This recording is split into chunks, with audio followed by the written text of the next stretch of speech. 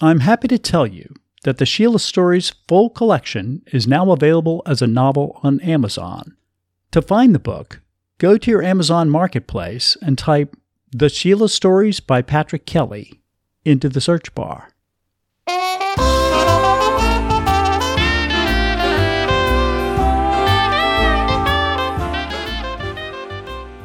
Welcome to the Sheila Stories, which relate the life of an Australian woman in the 1930s, 40s, and 50s.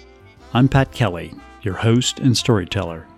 Now, to get everyone back up to speed, in our last episode we heard the story Home. And during the story, Sheila returned to her parents' home in Sydney to deal with her grief. After a month at home, she decided that she was ready to get on with her life. But she did not relish returning to the military hospital in Tamworth because they didn't really need her. They had enough ambulance drivers already, so she will search for something new. Now, in today's story, which is titled Sean Riker, Sheila will become reacquainted with a childhood friend.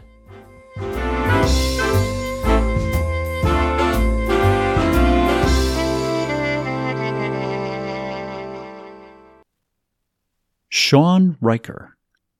Sheila and her parents sat around the kitchen table eating breakfast. Henry worked as a loan officer in the commercial district. He still had a full head of hair, although much of it had turned gray. He swallowed a last piece of sausage and wiped his mouth with a cloth napkin. "I nearly forgot," he said. "I ran into a man yesterday who said he once sailed against you in a tournament. Bradley Riker." The name triggered no memories. "Actually," her father continued, "I believe you know his son, Sean."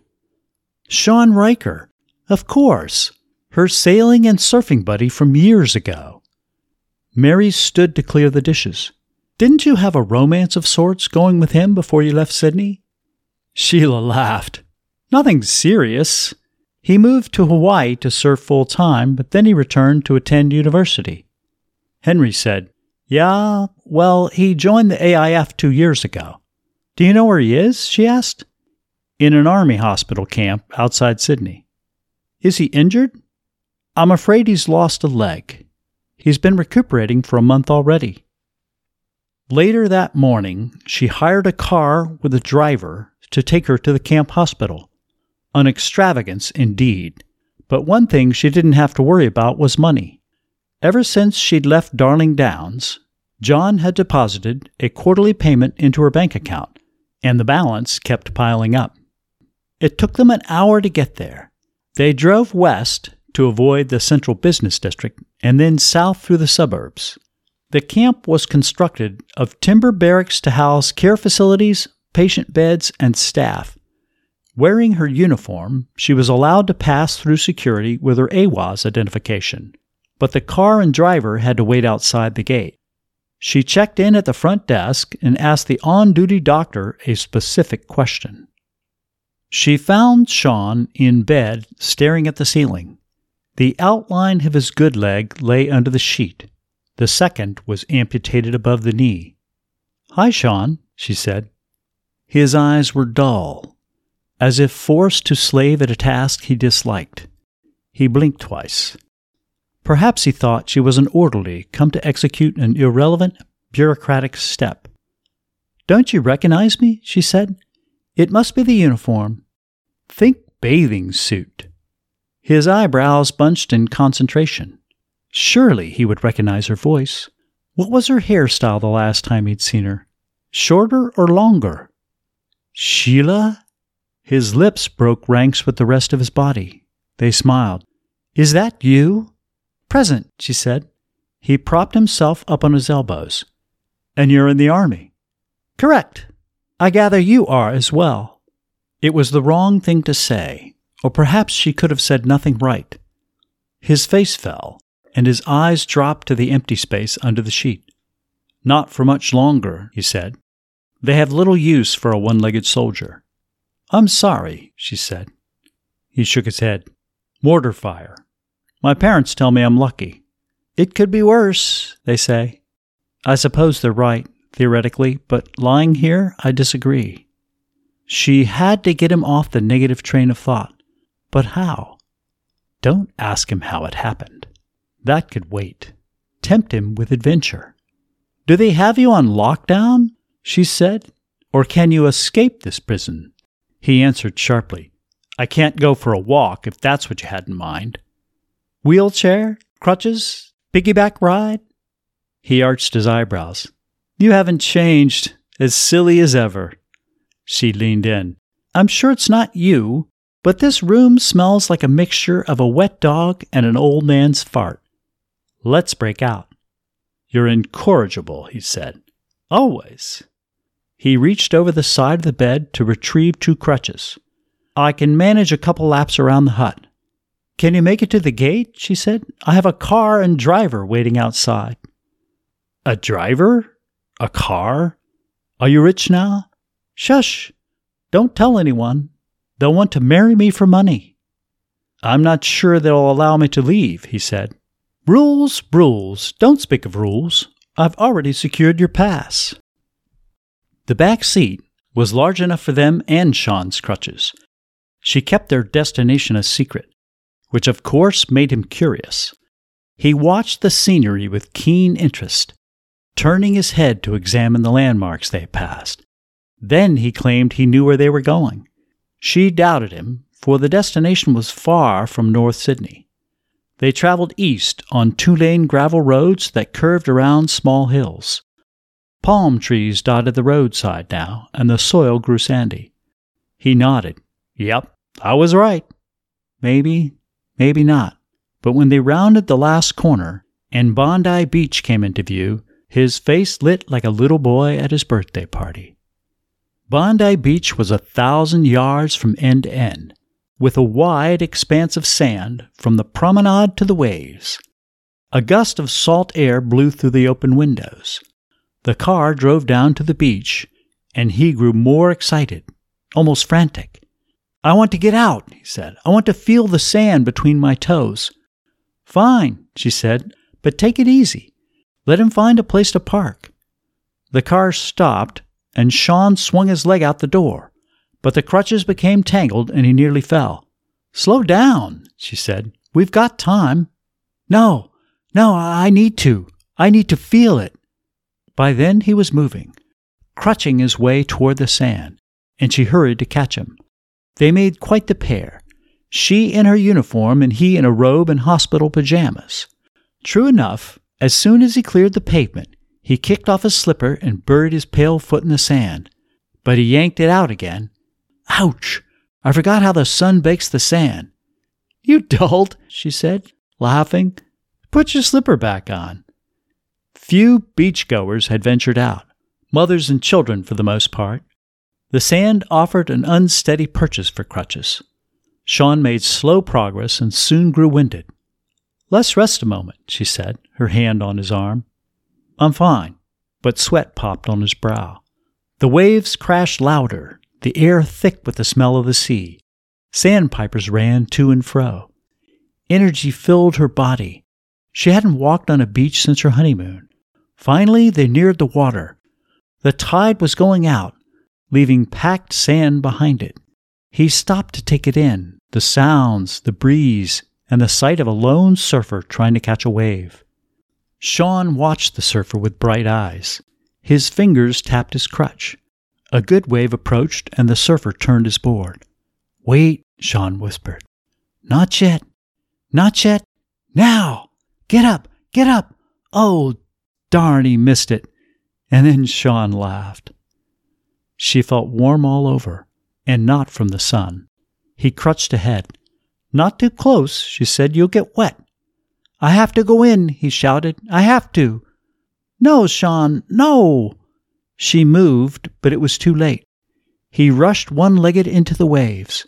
When the water reached his knees, he threw the crutches to the side and began hopping. He made it to his waist, but a wave knocked him down and he floundered. She waded into the sea in her uniform. The next wave tumbled him over and over. She grabbed one crutch and had to duck a wave. He tried to stand but kept losing his balance.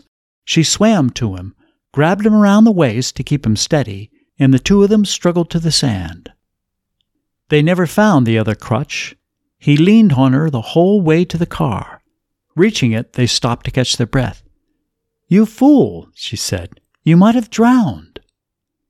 Sitting in the back in their wet clothes, they were quiet on the return to the hospital.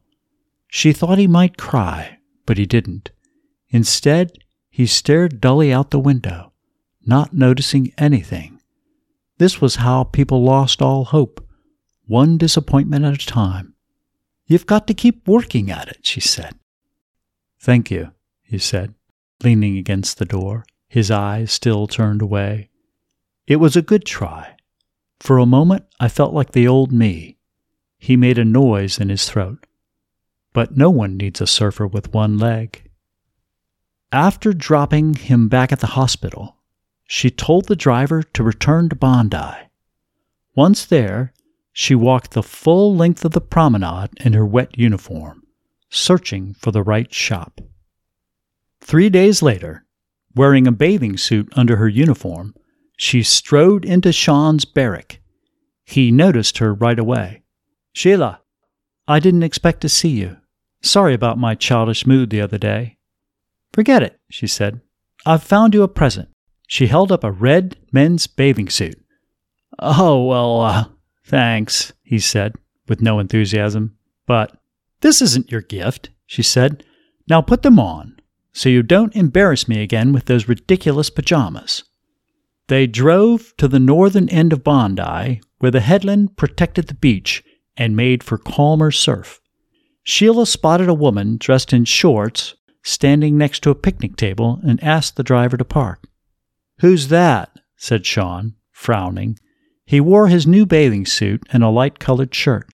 Sheila ignored him and remained silent until they had walked over to the woman. "This is June Dewsnap," she said. Deeply tanned, June was in her 30s. She had dark hair, a mischievous smile, and blue eyes. June examined Sean from his head to his foot and then nodded. "I understand you're a surfer." "Was," he said. "I was a surfer." "June runs a surf shop on the promenade," said Sheila, "and she makes custom surfboards." June rubbed her chin. "Yeah, you're the perfect guy to test my new design." She turned to the table to grab something. The object was peculiarly shaped, like someone had cut a standard surfboard in two, kept the top half, and rounded the butt end. "I call it a half-board," she said. "It's designed to catch waves from a prone position. It's stable, but a lot more maneuverable than a standard board." His face twisted like he tasted something sour. He turned to Sheila. "Are you bonkers?" She said, "You can't stand on a board, but that doesn't mean you can't surf. Now don't be a wimp. Get out there and try it." June reached behind her to grab a second half-board and handed it to Sheila. The hint of a smile creased Sean's face. "We'll learn together," said Sheila, "just like Narrabeen." And it worked. It worked better than she ever could have imagined. Once he got the feel of the half-board, Sean was fearless in the waves.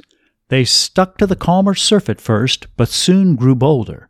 When he rode a wave to the end, Sean would rise on his one leg, use the board to crutch himself into deeper water, and then hop on and paddle out like any other surfer. They surfed until exhausted, and then they lay on the sand at the edge of the waves. He couldn't stop laughing. Afterward, they had a long lunch at one of the promenade cafes. They talked about their adventures as children, sailing races, and surfing. Sean wondered aloud if he could manage to hold his end up on a two-person sailboat. Sheila suggested they try it soon. Back at the hospital, he crutched his way to his barrack by himself, and she had a long meeting with the doctor she had met on her first visit. The following week, she returned to the hospital. As she and the doctor had previously arranged, a bus waited with 8 disabled soldiers, including Sean, of course. June met them at Bondi Beach with more half-boards at the ready. June enjoyed interacting with the men, giving them instructions, laughing with them, and allowing them to flirt with her. She laughed even louder with Sean and gave him a little shove when he told an off-colored joke. He didn't mind. A few days later, Sheila arranged a trip to a hospital camp in another part of Sydney, and the following week she contacted yet a third hospital. She became so busy arranging logistics, driving from one camp to the next, that her days grew short. She'd leave the house early and return late. Once in bed, she'd read 3 pages before falling asleep. One morning, as she was about to leave the house, the telephone rang. "Right residence." "Hello, Sheila. It's Captain Whitworth." Goodness. She had forgotten about her job at Tamworth. She'd been on leave for 3 months now, longer than she'd ever expected. The captain was undoubtedly calling to order her hasty return. "Nice to hear from you, Captain." "How are you?" asked the captain. "Better. Thank you. Thank you for giving me the time. I suppose I must return to work." "That's why I'm calling," said the captain. "Of course, we can always use another good driver, and we'd love to have you back, but truthfully, we're not short, and I've just had an interesting conversation with a Colonel Fletcher." "Colonel Fletcher?" "Yes. He runs a hospital camp. I assumed you knew him." "We've met a few times," said Sheila. "Well," said the captain, "he's desperate for me to approve your transfer to Ingleburn.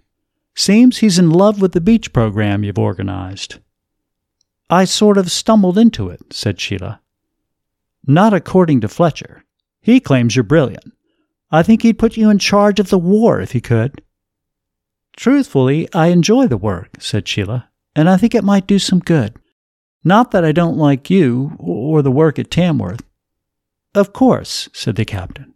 "It sounds like you're having a terrific impact right there. Would you like the transfer?" "Yes." "Consider it done, and the best of luck to you." "Thank you, Captain." "Cheers, Sheila."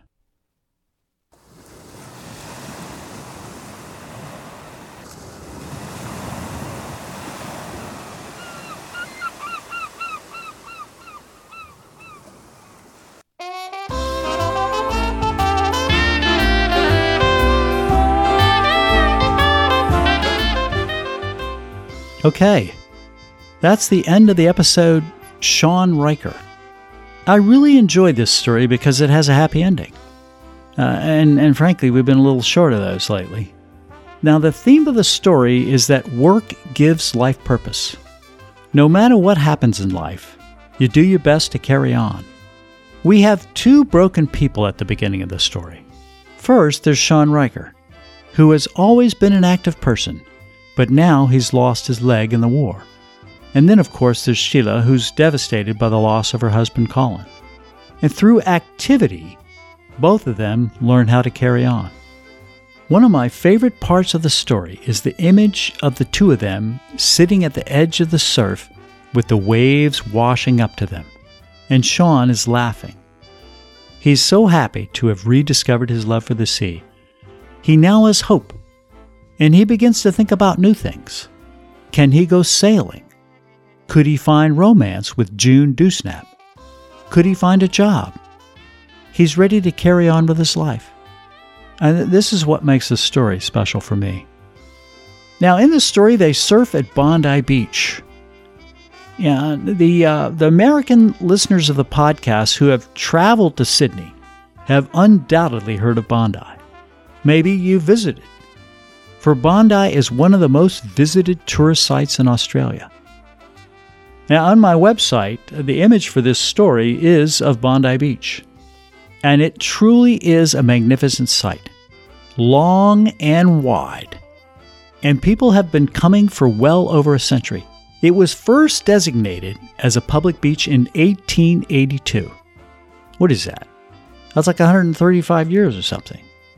Now, by 1929, on an average summer weekend, an estimated 60,000 people would come to Bondi for fun. Now, in the next episode, we will hear the story A Writer by Training, in which Sheila will meet Jesse Flynn, an American Army officer who was a war reporter for the military newspaper, The Stars and Stripes. And we will also learn what is to become of Thomas's relationship with Chris. Now, if I could, I'll take a moment here to promote my writing.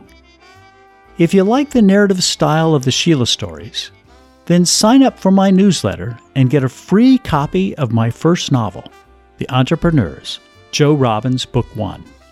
Now, this is a thriller novel which features finance executive Joe Robbins, who during the course of the story must catch a killer or be killed. The Entrepreneurs has 4.7 stars on Amazon. You can get the free novel and the newsletter on my website at patrickkellystories.com. That's Kelly with one E. patrickkellystories.com.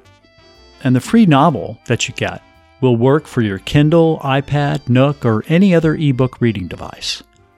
On today's episode, we had music by Cinemedia and sound effects by Noise Creations and Zapsplat.com. Thank you, friends. I'll be back soon. Bye now.